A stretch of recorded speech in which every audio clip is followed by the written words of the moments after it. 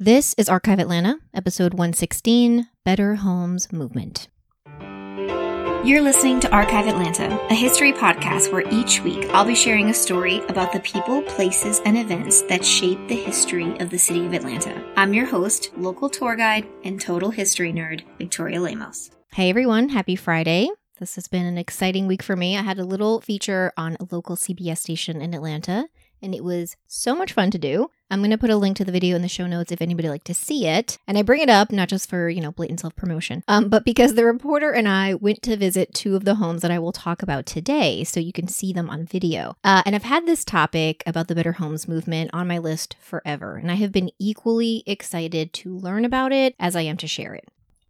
I think it's safe to say that everyone in America today has been programmed with the idea that home ownership is one of, if not the tenet of the American dream. But did you know the idea didn't really come around until the 1920s? And to sell Americans on this idea, a federal program was created, which then supported marketing campaigns in thousands of U.S. cities. This week, we're talking about the Better Homes movement, what it was, who started it, and then we're going to get into the Better Homes Week, which was a 7-day open house event held all over the country, Atlanta included. Our city was so enthused by the idea, we even spawned our own separate tour. And the best part is that so many of these model homes are still standing today, and I'm going to tell you where to find them. To understand the Better Homes movement, we need to go back to World War I. Just like I talked about in the Overalls episode, when World War I ended in 1918, Federal Reserve policies had been responsible for inflation that doubled price levels. The government had been controlling many businesses during wartime, then suddenly released it, coupled with people rushing to buy goods that had been rationed, and we have rapid inflation, 15% from 1919 to 1920. The housing industry was also part of this chaos. Until World War I, builders in most American cities constructed housing for almost all kinds of working families, even those we would consider low income today. But during the war, they cut back on construction for worker housing because rising costs had made this unprofitable. Coupled with other factors like the Great Migration, the end of World War I leaves most cities with a huge housing shortage. Today, we think of home ownership as the pinnacle of the American dream, but this was not the case prior to the 1920s. In 1917, the National Association of Real Estate Boards launched a Own Your Own Home campaign, and this was later taken over by the U.S. Department of Labor, becoming the first federally funded program to encourage home ownership. In March of 1921, Herbert Hoover was named Secretary of Commerce, and one of his main platforms was the family home. He thought that better housing would generate more family time, more leisure, spirituality, volunteerism, but I just told you there's a housing shortage. So within his first month on the job, he created the Division of Construction and Housing, a new office that would promote cooperation of the building industry. He wanted to standardize building codes and construction materials and improve access to funding. So the goal here was to significantly reduce the housing shortage by the next year. We also have to talk about the changing role of women and the larger society in general. During the war years, women had joined the workforce in record numbers. We also have the rise of the automobile, so you have women driving cars, which some people thought was very radical. And while the 20s, we remember it as fun and celebratory, you have to remember there was also the decade of nativism, eugenics, and the basic backlash to the rise in immigration. So all of this created a push to return to was thought of kind of the quote-unquote right way to do a society. Think of it a little bit like a Make America Great Again of the 1920s, which was women at home, being rulers of their domestic domain, and retaining this traditional white American family structure. But it wasn't just a wish. It was woven into government-run and backed programs. The Delineator was a women's magazine that started in 1869. By the late teens, it had a circulation of over 1 million female readers. Its editor, Mary Maloney, created the Better Homes movement in 1922. She was inspired by President Warren Harding, who, after visiting a model home in Dayton, Ohio, said that he wished other cities would do something similar. Maloney's idea was to have cities and towns across the country have a, quote, demonstration week, end quote, which would show off the model home, but also the interior decor, the design, the technology, the furniture. She got Harding's endorsement along with 28 state governors, and she established a National Advisory Council with Coolidge as honorary head and Hoover as chairman.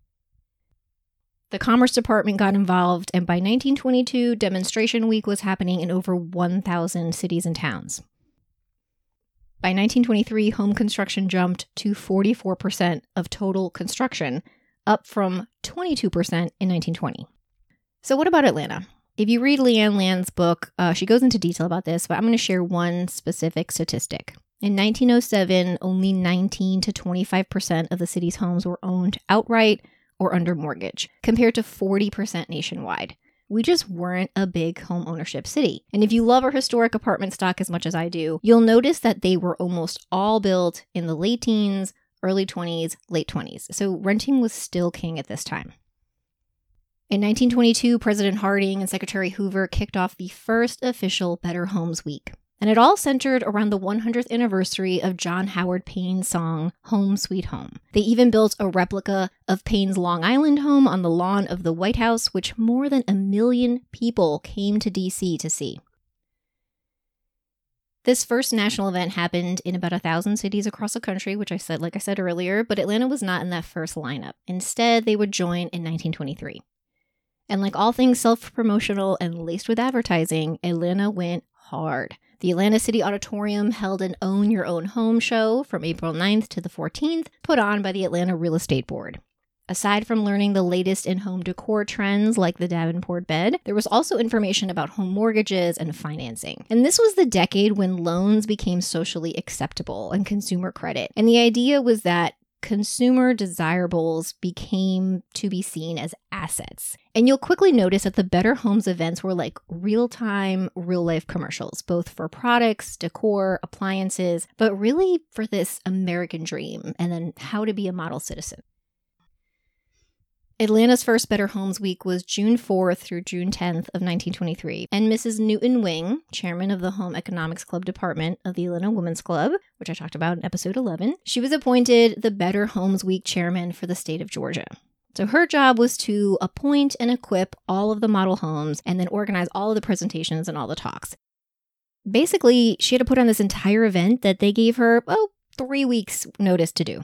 So with no time to get this house secured and furnished, she's sending out frantic letters to vendors. Almost immediately, a house was chosen at 57 Orme Circle in Boulevard Park. It was owned by a Mrs. Davis or Mrs. Davies. It changes from article to article. But in one, I read that it was planned and built by Clara Bovard, who happened to be an early female attorney in Atlanta at the time. The house was chosen because it was near Piedmont Park and the new Boys High, which today is the former Grady High School, which was just renamed Midtown High School. Described as a 7-room bungalow, it had a living room, porch, dining room, adult's bedroom, and young daughter's bedroom. The marketing machine starts to churn with local prominent women publishing op-eds in the paper about, keeping a nice home, how you need to do so, how great it is. There are Better Homes related sermons in all the churches that week. There's a man named Mr. Moriarty. He's in charge of the groundskeeping at the house. Haverty's Furniture outfits the entire house. Tommy Dora Baker, she was an Atlanta librarian. She chooses all of the books in the home. The local Boy Scouts worked crowd control, but they also acted like little live models to showcase the backyard playground equipment. So before you ask, I did not figure out where this house is today. From what I can tell, this was a brand new construction. It had not been lived in yet. It was donated for the event. So while Orme Circle is still a street near Piedmont Park, I feel strongly that this house exists. I'm just unable to pinpoint which one it is exactly. So if anybody out there knows, shoot me an email. The press did give explicit directions for most of these people, and because most of them were taking the trolley line, they just told them, get off the last stop at Orme Circle, and it's right there. Inside the house, there'd be a person whose sole job was to give you the budget number so that you too could have a home like this. And by the time the exhibit came to a close on June 10th, 6,000 people had been inside. Months later, Atlanta is awarded the 3rd prize by the National Better Homes Committee, and the planning for 1924's event begins almost immediately. Again, in true Atlanta fashion, we have to be a little extra. We end up establishing 2 events for the next year. So what happens is there's a national event called the Better Homes Week. It's still being organized for the U.S. for a week in April, but the city of Atlanta wanted to do an extra event in March. And at first, they keep the name. I assume there was some kind of certified cease and desist letter that came from Washington because we quickly changed the March event's name to Home Beautiful, and it would be sponsored by the Atlanta Constitution newspaper. So just keep this in mind. If you ever research or read about it, it's really easy to confuse the 2 things. I mean, it technically was the same exact event, but some were called Home Beautiful, and then some were for Better Homes Week. So from March 30th to April 6th of 1924, 3 homes will be open to the public every day from 1 p.m. until 10 p.m. for Home Beautiful. House number 1 was built by Joseph Shaw and loaned by Mr. Smith and Rankin. It's located on Morningside Drive, just off Piedmont, and it cost $22,500 to build.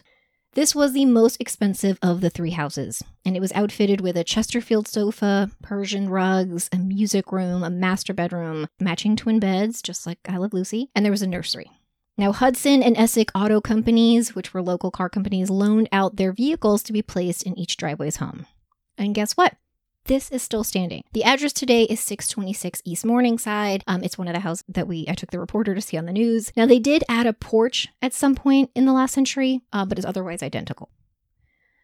House number 2 was built by H.W. Nichols, and it was loaned by Adair Realty and Trust. It cost about almost $10,000 to build, and it's described as being on the corner of Jackson and 6th Street in Glendale Terrace.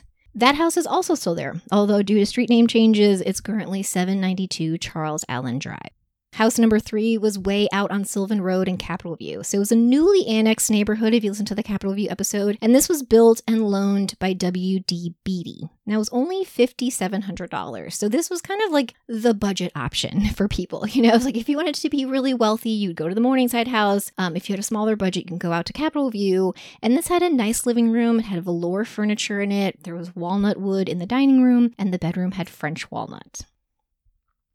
35,000 Atlantans visit the home within the first few days, more than 18,000 in Morningside, almost 12,000 went to Midtown, and over 5,000 went to Capitol View. The city also decides that this event was going to stay open for one more day, April 7th, which would be open for Black Atlantans to visit.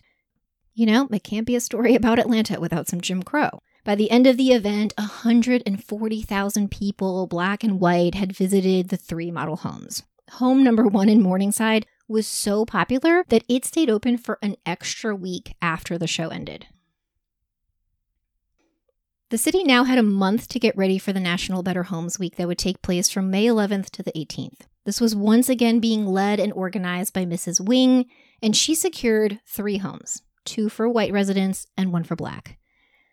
Although I did not find confirmation of this theory, I 100% believe that this was either a direction from the federal government or it was because the previous year's first prize winner had a home for Black people and Atlanta wanted that trophy. I do not put both those theories past the city. House number 1 was on Virginia Avenue. It was owned and donated by Mr. and Mrs. Hardy, and the idea here was to showcase a home that would require an income twice the cost of the house.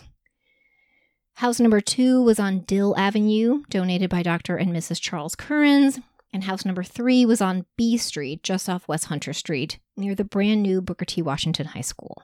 This last home, the one for African Americans, was being constructed by Service Engineering and Construction, and really the entire neighborhood of Ashview Heights is being constructed at this time. So I learned that B Street is a common moniker for a street that is new or in the midst of development. And so this would later be changed to Newcastle, which is a street here today. The Black model home had its own committee. It was led by Mrs. Hope and Mrs. Charles Johnson. Because the Constitution was the paper providing the news, the only thing we know about this model home was that it was, quote, furnished simply in accordance with small wage of the Negro worker and is arranged so as to provide light, sanitation, and convenience in the hope that members of that race may be imbued, end quote. It was a 5-room cottage, white with green trim. Of course, all of the new modern technology and appliances went into the white homes. And from the view of the white press, the house here was simply to show the Black community how to keep a neat and sanitary home. And yes, I have walked this block up and down, attempting to see if this house is still there. And the short answer is, I don't know. There is no longer a white house with a green trim. And so another history mystery to add to the list. At the end of this Better Homes Week, 150,000 people had visited these houses. Atlanta won second prize national award, along with $200 of prize money. By the fall, there was a nationwide demand for copies of the Better Homes Week booklet that Atlanta had created for their attendees. Other cities wanted to copy it. As I'm sure you guessed, by 1925, Atlanta had their eyes set on that first prize title.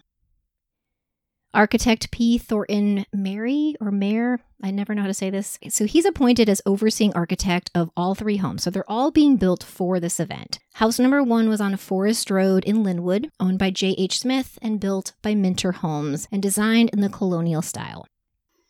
I did some research on where this would have been, and it looks like we lost it to the highway demolition that is now Freedom Park and Freedom Parkway. House number 2 was an apartment at 159 Pullman Street, which was loaned by Mrs. G.L. Wentworth. And house number 3 was again a quote-unquote Negro house, and they put that at 248 Courier Street between Jackson and Summit Avenues. This was purchased from Miss Frank Taylor, who was a school teacher, and it was going to be built by W.C. Carson. So I'm not sure if she owned the lot. Now, just like last year, there is a separate committee organized by the neighborhood union that would lead the efforts for the African American home. The week-long event began with a movie about better homes showing at the Howard Theater. There was an Atlanta Humane Society pet parade at house number 1, and both Spelman and Girls High gave public demonstrations, kind of like domestic demonstrations. And all in all, the whole thing was a success. Atlanta finally won the coveted national first prize. And just like the prior year, the city also had a Home Beautiful show, with 4 of the 7 homes were in the brand new Avondale Estates. By 1926, the event's grandeur starts to die down just a little bit. There are only 2 homes on the tour that year. House number 1 was on Brookridge Drive, and it was considered a quote-unquote budget bungalow, 2 bedrooms, 1 bath. And it faced Orm Park. A.J. Orm donated the lot. This house is no longer standing. I actually found out from a previous owner that it has since been demolished and replaced with a much larger home.